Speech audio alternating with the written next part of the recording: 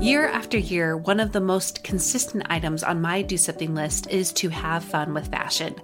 Exploring my personal style has added more joy to my everyday life and helped me feel more like myself on the regular.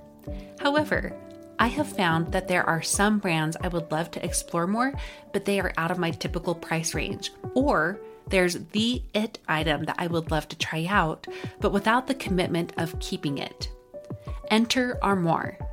With a clothing rental membership from Armoire, you can build the perfect wardrobe with brands that are high quality, unique, and recommended just for you. All you have to do is take a 5-minute style quiz and select items from your dynamic, personalized closet.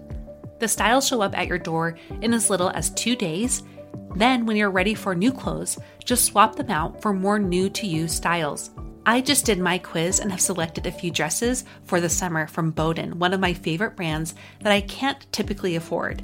And I also got a double-breasted black blazer from a new-to-me designer, a classic item that I have been on the hunt for but too scared to commit to until I know it's the one. For you expecting mamas, for those who are working or those who are style-obsessed, who want to switch out your wardrobe with quality pieces without the designer prices, check out this woman-owned company that has your style and your sustainability in mind. Right now, my listeners can give Armoire a try and get up to 50% off their first month.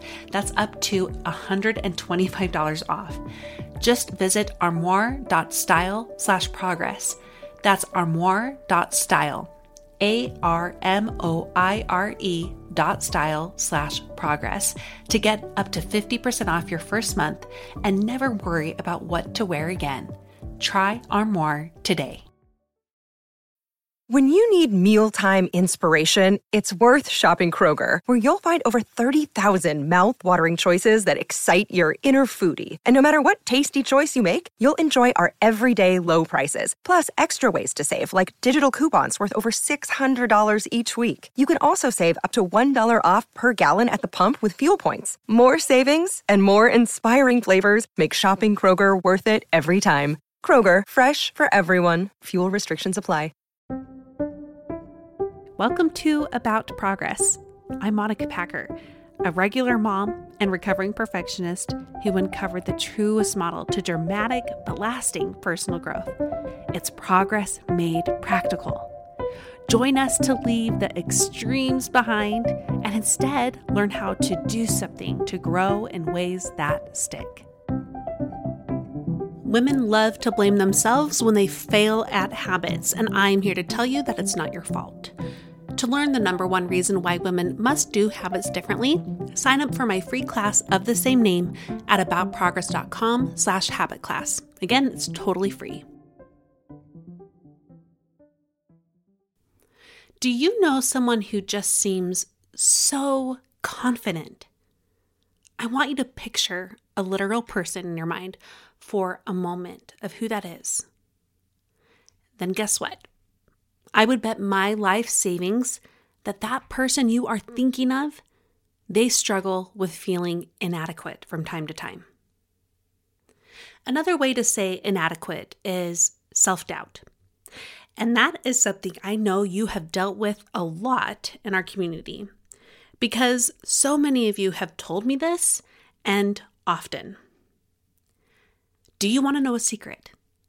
I have spent a good deal of the past year feeling neck deep in inadequacy. This confidence I used to have in myself, it kind of just floated away. And it was confidence in my appearance, confidence in my responsibilities, confidence in my work. And I didn't even know I had confidence until it was gone. And I've been working on this for a while alongside many of you. And that's why today I asked one of my dear friends and fellow podcasters to come back on the show to help us with this problem of inadequacy. Her name is Sarah Dean, and she is someone who I think of when I think of the word confident. But because I know her, I also know that she deals with her fair share of feeling inadequate too. While the two feelings or even dispositions might seem so contradictory, I've learned from her that they can coexist. And it's less about avoiding self-doubt and inadequacy. It's more learning about what to do with it. That's what Sarah is going to help us do today. She will help us understand how we all struggle with self-doubt and what it really comes from, and how we can better work with inadequacy as it comes up. Sarah Dean is a mindset, business, and leadership coach for moms. She's also the creator and host of the Shameless Mom Academy podcast, a top-rated podcast with millions of downloads. Her biggest passion is helping women own their space. The best news I can give you before we dive into the interview is this: you can learn to experience inadequacy and still own your space with confidence at the same time. Sarah Dean, welcome back to About Progress. Thank you for having me. Oh, I'm so honored to get to do this twice. It's honestly a privilege for me. I respect you so much. I love the work you do. And I just love you as a person too, which isn't that fun? Same. Oh my gosh. Yeah. I feel exactly the same. It's just so much cooler to see, like, you love what people do, but then you love even more who they are. And that's you. Mm-hmm. One of the things I have admired in you is this thing you radiate, which is an inner confidence, a confidence in self, a confidence in your voice. And I'm sure that's not always how it feels on your side, but I love seeing it in you and how you use it.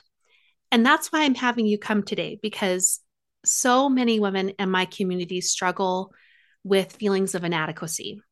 And I think the bigger sister to this is imposter syndrome. And we've heard about this a lot. But when I hear that phrase, I kind of think of the big picture things, like I am going after a huge goal or like a big professional commitment or something really big. But I think its little sister is the one that we deal with a lot and on a more day-to-day basis. And that's the inadequacy that we experience. So let's just start with talking about inadequacy in general. How do you see it showing up in women? Oh, I see it showing up in so many ways. I think that the way that women are socialized creates so much space for us to think poorly about ourselves and to think that other people have it all figured out and to think that we're always behind and to think that we have permission to go after whatever we want, but we haven't ever been given the skills / resources / privileges of time that men have been allotted. And so we're kind of sold this bill of goods that's like, women can do whatever they want now. And then the reality is like, yeah, but when and how? And like, unless you're going to give me an extra 37 hours every day on top of the 24 I already have, like, I don't know when you expect me to go do all these things that like, yay, I'm now allowed to do. And I think we've seen this over the course of the last few decades, that there's this illusion that women can do anything that men can do. And when we look at numbers, that's not true in terms of where women are actually being invited to show up and use their voice and serve. And so when we feel feelings of inadequacy, I think it's really easy for us to be really hard on ourselves and not hold the system accountable. And the system has not been built in a way that's allowed us to live our fullest selves and to really use to give us the resources that we need to really do all the things that we really want to do. And so instead we just feel inadequate and we very much feel like everyone else always has it figured out, but we're like 3 steps behind and we can't figure out how to like make up those 3 steps. So we're missing the fact that in many ways we are being set up to fail. Yeah. And the messages we're getting on a positive side, but like the reality is different. Also, how do you think comparison is at play here?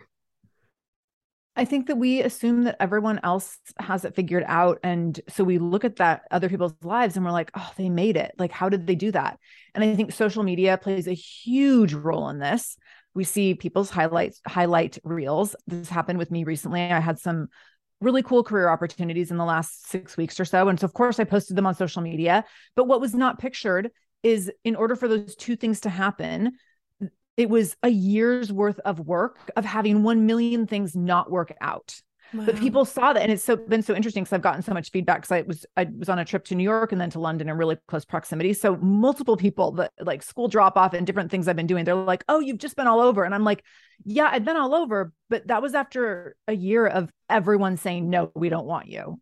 And so I think when we only see these highlight reels, it's really easy to think like, oh, it's always working out for her. She has it all figured out. She knows the answers. Everyone wants what that person, she can attain whatever. And we're not seeing like, oh, she missed the mark 18 times before she got a yes. And so I think that we make all sorts of assumptions. And because we have been socialized to doubt ourselves and feel less than and feel not worthy, it's really easy to make those assumptions really quickly. So there's this insidiousness to how we see ourselves and then how we see ourselves related relative to other people that it's incredibly damaging. I wonder why it is we just go right to blaming ourselves then, instead of just being able to take a step back and be like, oh no, it's because I'm set up to fail. And I also have no idea what she had to go through to make that thing happen. Or I don't know what she's really struggling with.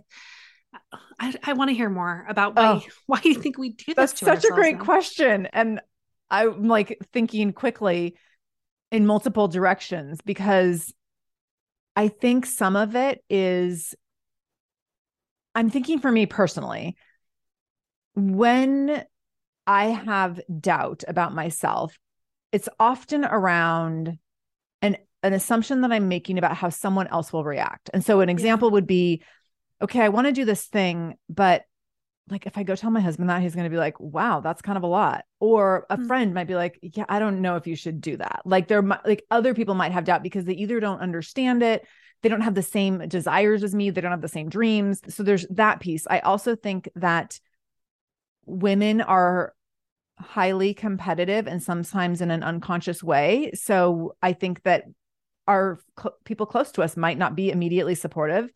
And I think that we are often going after what we want in systems that were built for men. And so there's men in our lives who are a little bit like, well, that's cute. Or maybe they're rolling their eyes a bit or like, oh, she's kind of a lot. She's a little bit bossy. Those little tiny remarks that we've heard over the course of our lifetime, which in many cases aren't intended to be harmful, but they're like paper cuts over time that I think create this sense of doubt, so that when we go to do something, we hear those voices first. We don't see proof of the hard things we've already done.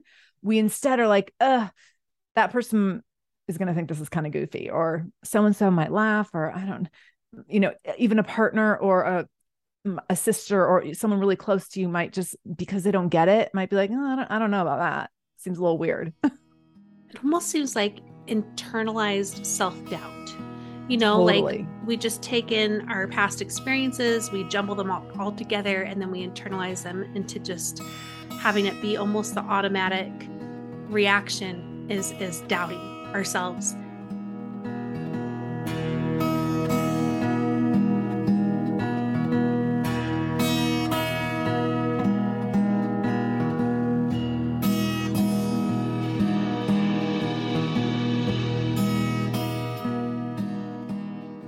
Also, I feel like when you look at, children and how, they're all different. There are some that deal with more anxiety, and I have some in my own family too, where you just, you have a harder time believing yourself. But I feel like by and large, majority of children don't struggle as much with this inadequacy. It seems more learned.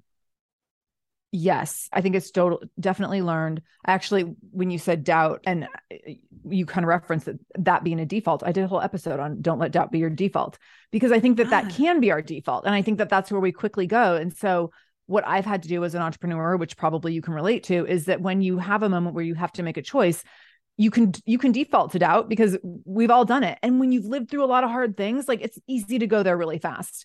Or you can default to, wow, this is a hard moment and I've done a lot of hard things. That means I can do this too. And like, you have to kind of pick one side or the other and pick which one are you going to let be your default moving forward. When it comes to our kids, the messaging that we're typically, and I'm assuming in your circle of moms and women, just like the circle of moms who I work with in the Shameless Mom Academy, we're raising our kids to be like, you can totally do it. You can do it. You can do it. So we are setting up systems that are like, no, go after whatever you want. Depending on their age, they might not have gotten a lot of social messaging yet around little cues and clues that might lead to doubt. Don't worry, that'll come though. Yeah. But I think when we can keep our kids in a little protective bubble of like, this amazing preschool that we picked out and our family who just loves our children so unconditionally, it's really different than being out there in the world and having to experience people and naysayers and doubters and competitiveness of women and the doubt of men and all, and everything in between. So one thing that is coming to mind for me right now, and we are definitely going to move into a discussion, of course, about like what to do about inadequacy. Yeah. But let's just level the playing field and say here that I think every woman deals with inadequacy in some way and at some level, and likely often. So it's not that we need to avoid it. It's more that we need to work with it. And I love the example you gave of being able to say, yes, this is hard, and look at the things in the past I've done that show me I can move through this again. It's more the allowance of it and making space, but not letting it lead the charge. Yes. Is what makes a difference. Love your thoughts on that. I'd also like to hear how this is played into your own life, inadequacy in general. Like I said, I admire you for what you radiate, but is this something you deal with too? Yes, definitely. Yeah. I think we have to look at where we've come from and own that in a certain way. And I can kind of talk through that in a little bit more of a framework way in a minute. But I think that once we can own how much we let doubt be that default, then we can start to work within a better framework and set ourselves up in a different way.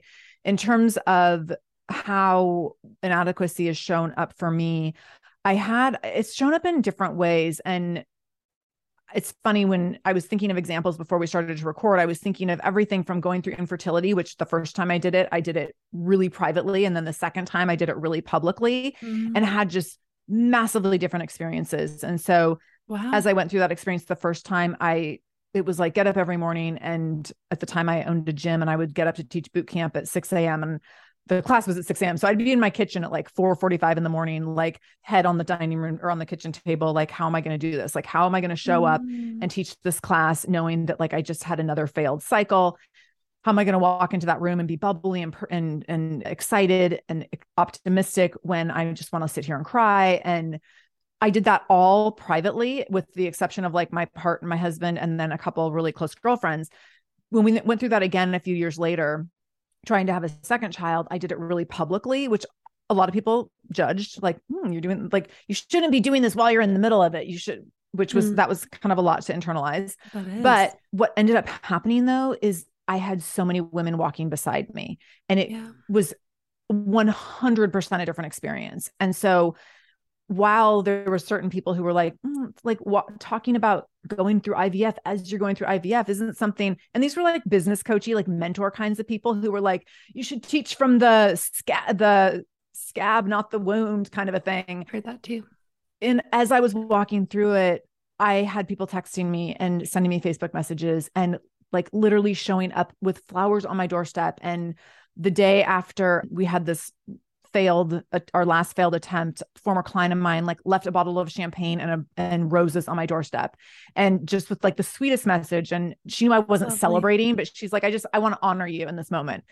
All these really incredible things happened, and I didn't have to be alone. And I didn't have to sit there feeling like, oh, like this works out for everyone else. And anytime I'd go to social media, it was like another person was saying they were pregnant and another baby was being born. And that was so gut wrenching the first time. And then the second time I was like, that's hard to see. And also I know that I'm not alone in this. And it was a completely different experience. So it's anything from that to like professional experiences, like running a business through the recession in 2008 or through the pandemic in 2020, where it can be so easy to be like, I wasn't cut out for this. And then looking at like, actually, maybe I was, and maybe I'm going to be one of the few people who are still standing at the end of this. And I'm still standing, and you are too, like going into 2023, because we didn't sit down in 2020. We might've taken a rest. We might've taken a nap or two, but like, we're still standing. Yeah. Yes. Thank you for sharing about those experiences. And also just, this is something that you're still dealing with now. I'd love to hear more about your framework. Let's talk about some tips on what they can do for the women who are like, I'm ready to tackle inadequacy. Like it is controlling me. It's making me stay on the sidelines of trying things and doing things, but more on the sidelines of my life, like actually being a real person, like who I want to be. What can they do?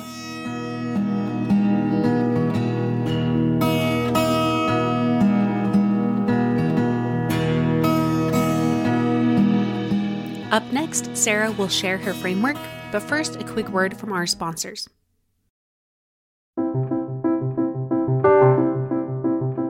Do you have some bad habits in your life that you really want to work on? The interesting thing about bad habits is that they are so different for each person. What is a bad habit for someone else might be a good habit for another person. A quick example of this is one of the good supportive habits I've been working on lately is watching Netflix at night. And I know for many of us that is a bad habit. And in other times in my life, that has been a bad habit. Bad habits are tricky to fix. And that is why I am so thrilled to be announcing a new bonus module all about bad habits on my course, The Sticky Habit Method. This new module is a bonus, and it is called The Sticky Habit University. It includes 3 lessons that helps you better understand what these bad habits are trying to do in your life because they're trying to serve a purpose, and how to actually change them in ways that stick. All current class members will get access to this bonus module, and I'm telling you about it here because this is your last chance to buy the Sticky Habit Method at the current pricing it is. Pricing is going up January 1st, and I want you to get access now. If you sign up, you will see that bonus module very, very shortly. And you can do that by going to aboutprogress.com/sticky-habit-method. Again, that's aboutprogress.com/sticky-habit-method. And this is so you can have the full Sticky Habit Method and really soon, our whole new bonus module about bad habits. Hey, it's Ryan Reynolds, and I'm here with Keith, co-star of my upcoming film, If, only in theaters May 17th. Do you want to tell people the big news? All right, I'll do it. Sign up now and you'll get unlimited for $15 a month and 6 months of Paramount Plus Essential Plan on us. MintMobile.com/switch. Upfront payment of $45 equivalent to $15 per month. Unlimited over 40 gigabytes per month. Face lower speeds. Videos at 480p. Active Mint customers by 531.24 get 6 months of Paramount Plus Essential Plan. Auto renews after 6 months. Offer ends May 31st, 2024. Separate Paramount Plus registration required. Terms and conditions apply if rated PG. For the women who are like, I'm ready to tackle inadequacy, what can they do? So I love this concept, which I mentioned that I used to own a gym. So way back when I owned my gym, I talked about this concept, data collection, where when you're in the fitness industry, there's a lot of pressure on people, how their bodies are going to look, and everyone's trying to make their body look a certain way, which is typically means they want it to be smaller and leaner and skinnier and all these ridiculous things around diet culture that I do not buy into and I don't promote. And that's why I had to get out of the industry. But I would talk a lot about data collection and what does it look like to collect data from an objective point of view. And so when I talked about this in my gym, I would say, like, when you're talking about data collection at the end of every given day, you're like, okay, here's what I ate today. Here's how it made me feel. Here's the exercise I did today or didn't do. And here's how I felt about that. Or here's how that did or didn't make me feel. And you're just noting things. You're not like, oh, I ate the Oreos. I am the worst person. I'm lazy. I don't have any impulse control. Like, how dare I? We just objectively collect the data. When we can do that, then we can look at, okay, I did A and B. What was the outcome? And then do I want to do it again? Yes or no? It's really clear and simple. And it's not about like, am I good or bad? And did I make a bad choice? And how do other people do in comparison? It's just this really simple, clean process that allows us to step away from, I think, the doubt and the inadequacy and all of the social conditioning around anything from Oreos to doing a workout to making business decisions. So when I look at this in terms of how I work with clients now, when I'm working in the Shameless Mom Academy, or when I'm working with my business coaching clients, or when I'm working with corporate training clients, I want people to first look for past proof. So where is your past proof that you are very adequate and you are very capable and you are very qualified and very worthy? And that past proof can come through multiple things. And so the next step is, you might be able to think like, oh, well, past proof is, last week I had a hard conversation with someone and I was able to figure some things out and mend the relationship. So that's past proof. When we look at step number 2 is owning and honoring the past proof via looking at your education. So whatever education you have, I don't care if it is education through the 7th grade or education through like a doctoral degree, but what is that education? What did you get out of that was valuable to you?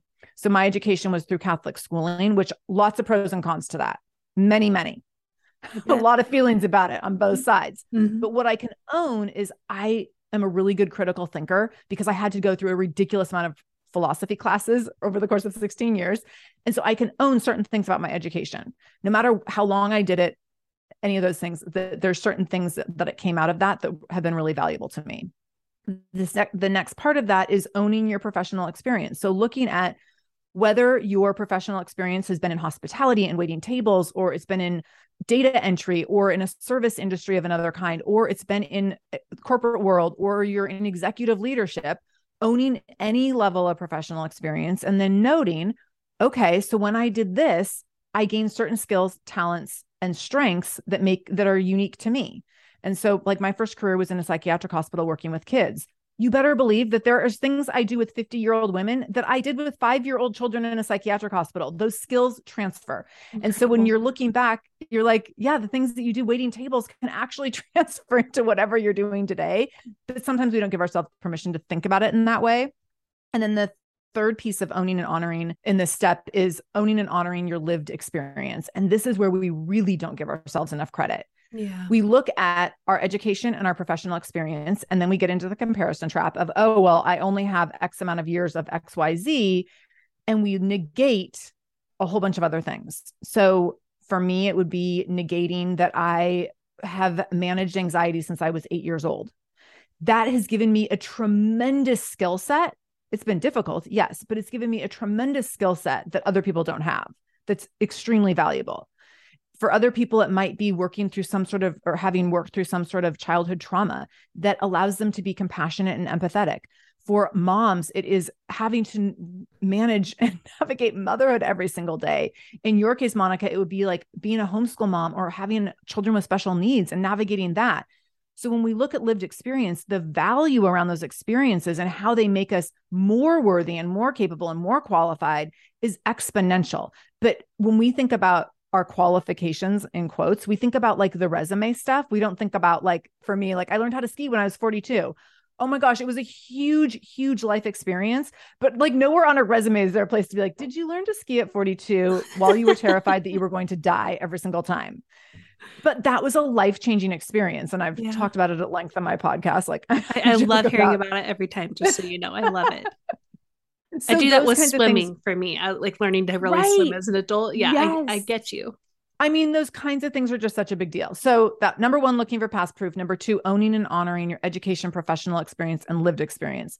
Number three is recognizing that messy stuff, which is the stuff that we usually hide and cover up and dismiss, that's actually the rich and juicy stuff that allows us to be uniquely positioned for growth, that builds our skills, our talents, and our strengths, that make us better than everyone else at whatever it is we want to go do. And then the fourth piece is to collect better evidence moving forward. So once you can look for that past proof, own and honor, and embrace the rich and juicy pieces of that messy stuff that we typically hide, then when we start to move forward, we start collecting that evidence. So now I can tell you, and I did this during skiing because I knew that I knew enough to do this at that time. I was like, oh, this skiing situation is going to be a hot mess. I'm going to cry. I'm going to scream. I'm going to swear. I might die. But you know what I'm going to do? I'm going to have a story that comes out of every single ski lesson that is going to be a really highly coachable moment, because I knew that I was collecting evidence within every single ski lesson that I could learn something really scary at age 42, that I could do something physical with my body that I'd never done before, that I could overcome my fear of heights and getting on a freaking chairlift over and over again.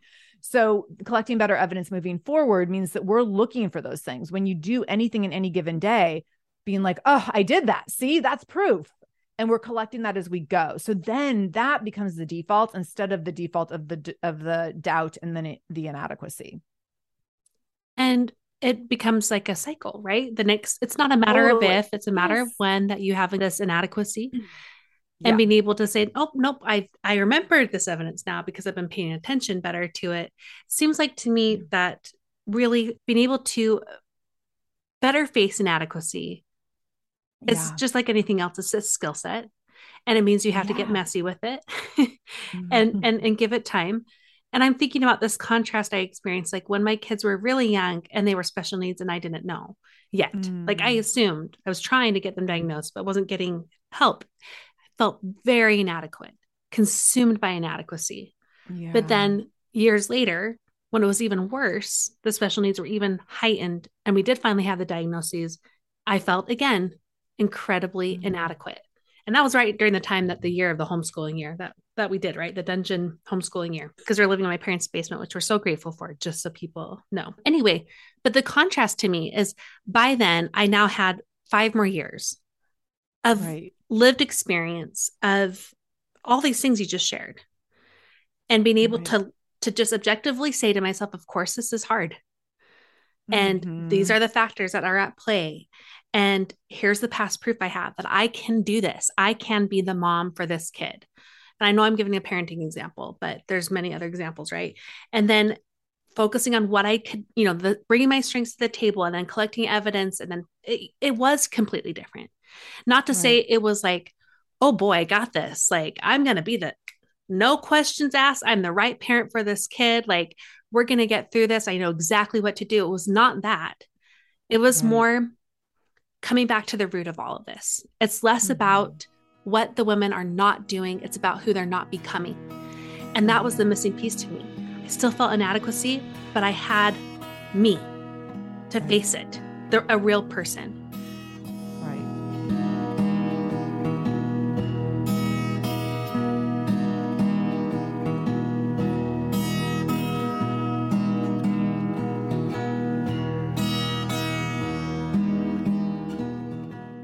I loved your example. It's about skiing, but do you have another recent example of this, like a time where you felt inadequacy in any area of your life and how you navigated that with that whole sense of self? Yeah. I felt it a lot in the last year. I knew going into 2022 that I really wanted to increase my speaking visibility. And prior to 2022, I had a decent amount of speaking stuff just land in my lap where people would reach out and like, hey, we know that you do this. Could you come talk to our company? And like places like Amazon, like I went and did workshops for Amazon. So I was like, it was amazing. So I was like, I'm kind of good at this. Like I was feeling myself. I'm like, I'm kind of good at this. Like this just accidentally happens to me. So I'm going to really go after it in 2022 and make it what I want it to be and make it be like this really big, significant piece of my business. And it has been so incredibly humbling. So as I learned how to do things in a more professional way, like, hey, I want to go after this certain speaking gig and create this really high level proposal. And in my mind, I was doing like all the right things in the right way, in the right order, with the right words and all the stuff. I got a ton of no's. And I was like, how in the world am I getting more no's now, even though I've upped my game exponentially than I got in the past? And it happened over and over again. And I had this moment sitting on the phone with my speaking coach. Like I hired a speaking coach who's amazing, by the way. And so I'm talking to my speaking coach and I'm just like, nothing's like, I'm crying. I'm like, nothing's working. And I tried so hard, blah, blah. And she kept telling me, she's like, there's going to be a tipping point, Sarah. And I know, Monica, your audience and mine, like we want to like go and execute and just have that immediate, like, I did it and here's the reward. And when that wasn't happening, she said, Sarah, there's going to be this tipping point. You have to keep going and then things will start to click. But she's like, this life cycle for speaking, especially the way kind of the level of stuff you're going after, it takes a while. And I had no patience for it, but I did keep going, kept trying things, kept sending out all these proposals and things. Shortly after that one call where I like was in tears, and I hate crying in front of coaches because I'm like, oh, they're getting what they want out of me. Like they're trying to make me cry and break me down. But right after that, I had 2 people reach out and they were like, hey, we thought of you for this event. And it was actually the thing in New York and the thing in London. We thought of you for these 2 totally separate events. And in both cases, they said, we have seen what you've been doing over the last year or so, and we know that you're the perfect person to come and do this for our group. And it was this moment of like, oh my gosh, it works if you keep going. And it is so hard to keep going.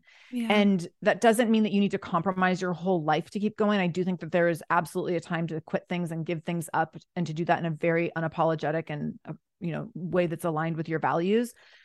But it was also me recognizing like, you have to pay your dues a little bit. so that has been a huge lesson for me in 2022, is having to work through that and stick with it when I was getting just no after no after no, when I'm someone who doesn't typically get a lot of no's.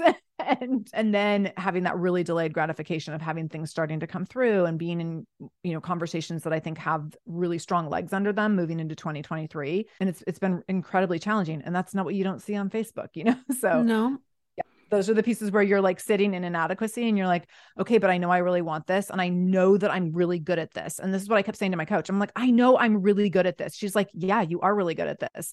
And so you can't stop doing it. Like you can't let these no's get to you. And so, yeah, thank you for parting the curtain on that, especially because I like hearing that the no's, like I like hearing about it from my perspective. I don't like that you went through it. I don't like going through it, but yeah, that is part of it.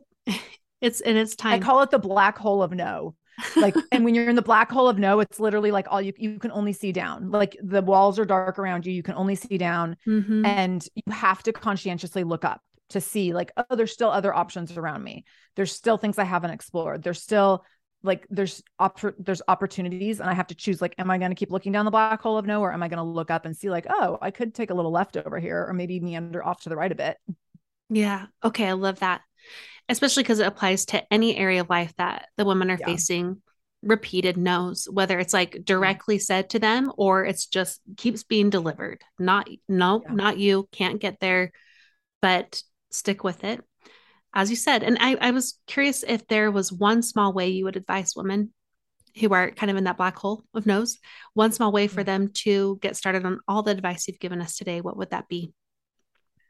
I'm going to give like a really small, like mini way. And then I'm going to give a little bit of a more expanded version of it. That's great. You know, depending on how much time someone has. So the first thing that you can do is think of just one piece of evidence, one piece of proof, one bit of data that you can collect that prove that you are worthy, capable, and qualified to go after whatever it is that you want to go after. So that, again, that might be something that happened last night in a parenting moment when you were doing something with your children. It might be a conversation that you had with someone at work.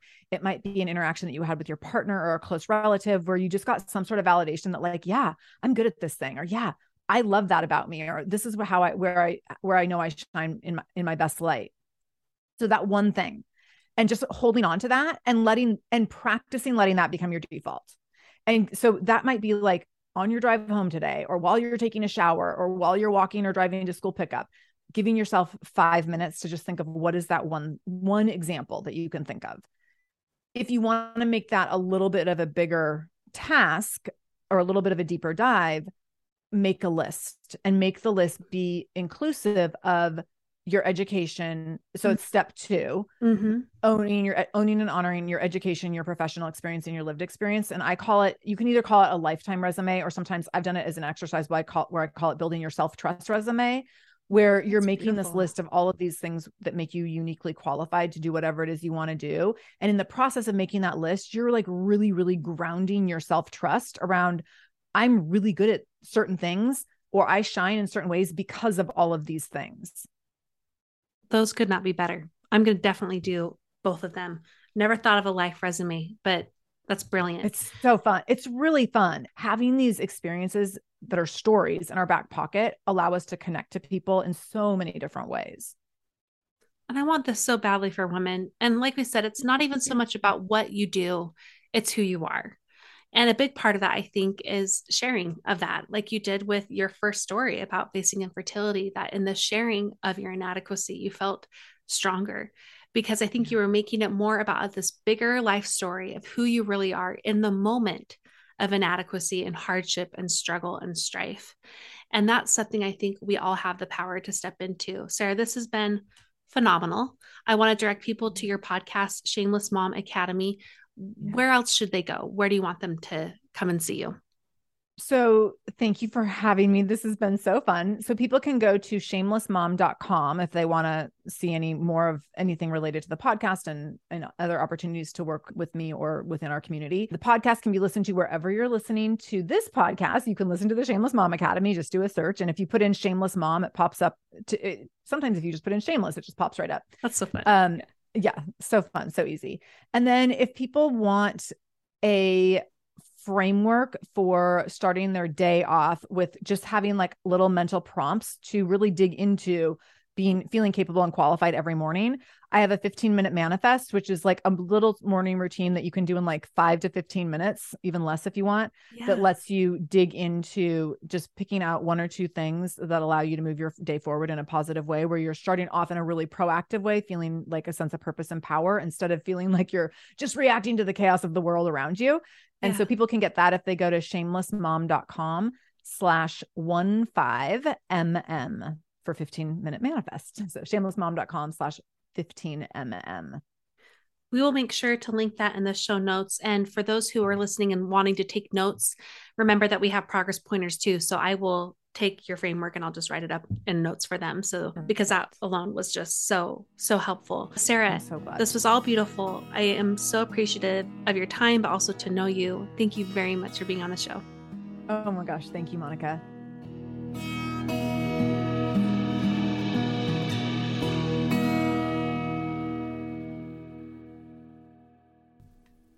I hope this episode gave you the hug and kick in the pants that you need to grow.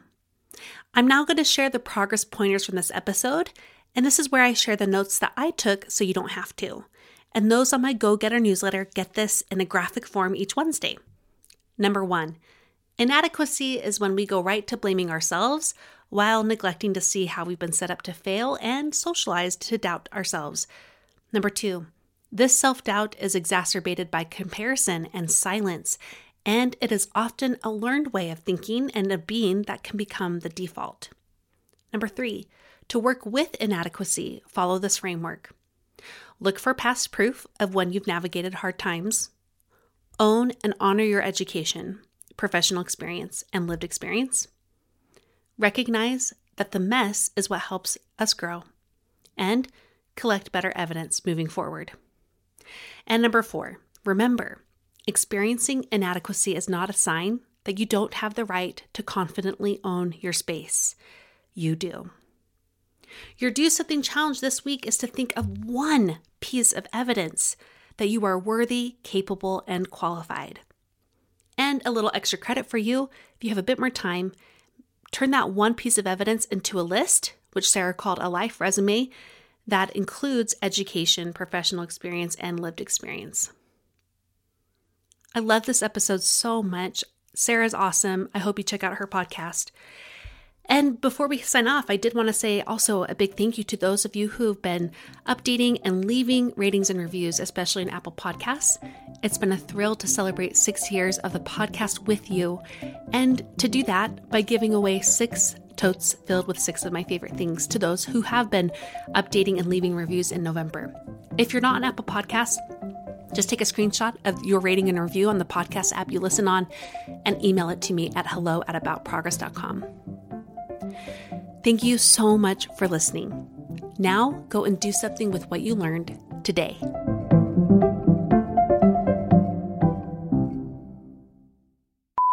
I think that we have, and redirect me if I'm not getting the first part of the question, because I'm holding the second part of the question more top of mind. I went everywhere. And I do the same. I'm like, here's 7 parts to a question. Seeking the truth never gets old. Introducing June's Journey, the free-to-play mobile game that will immerse you in a thrilling murder mystery. Join June Parker as she uncovers hidden objects and clues to solve her sister's death in a beautifully illustrated world set in the Roaring '20s. With new chapters added every week, the excitement never ends. Download June's Journey now on your Android or iOS device, or play on PC through Facebook Games.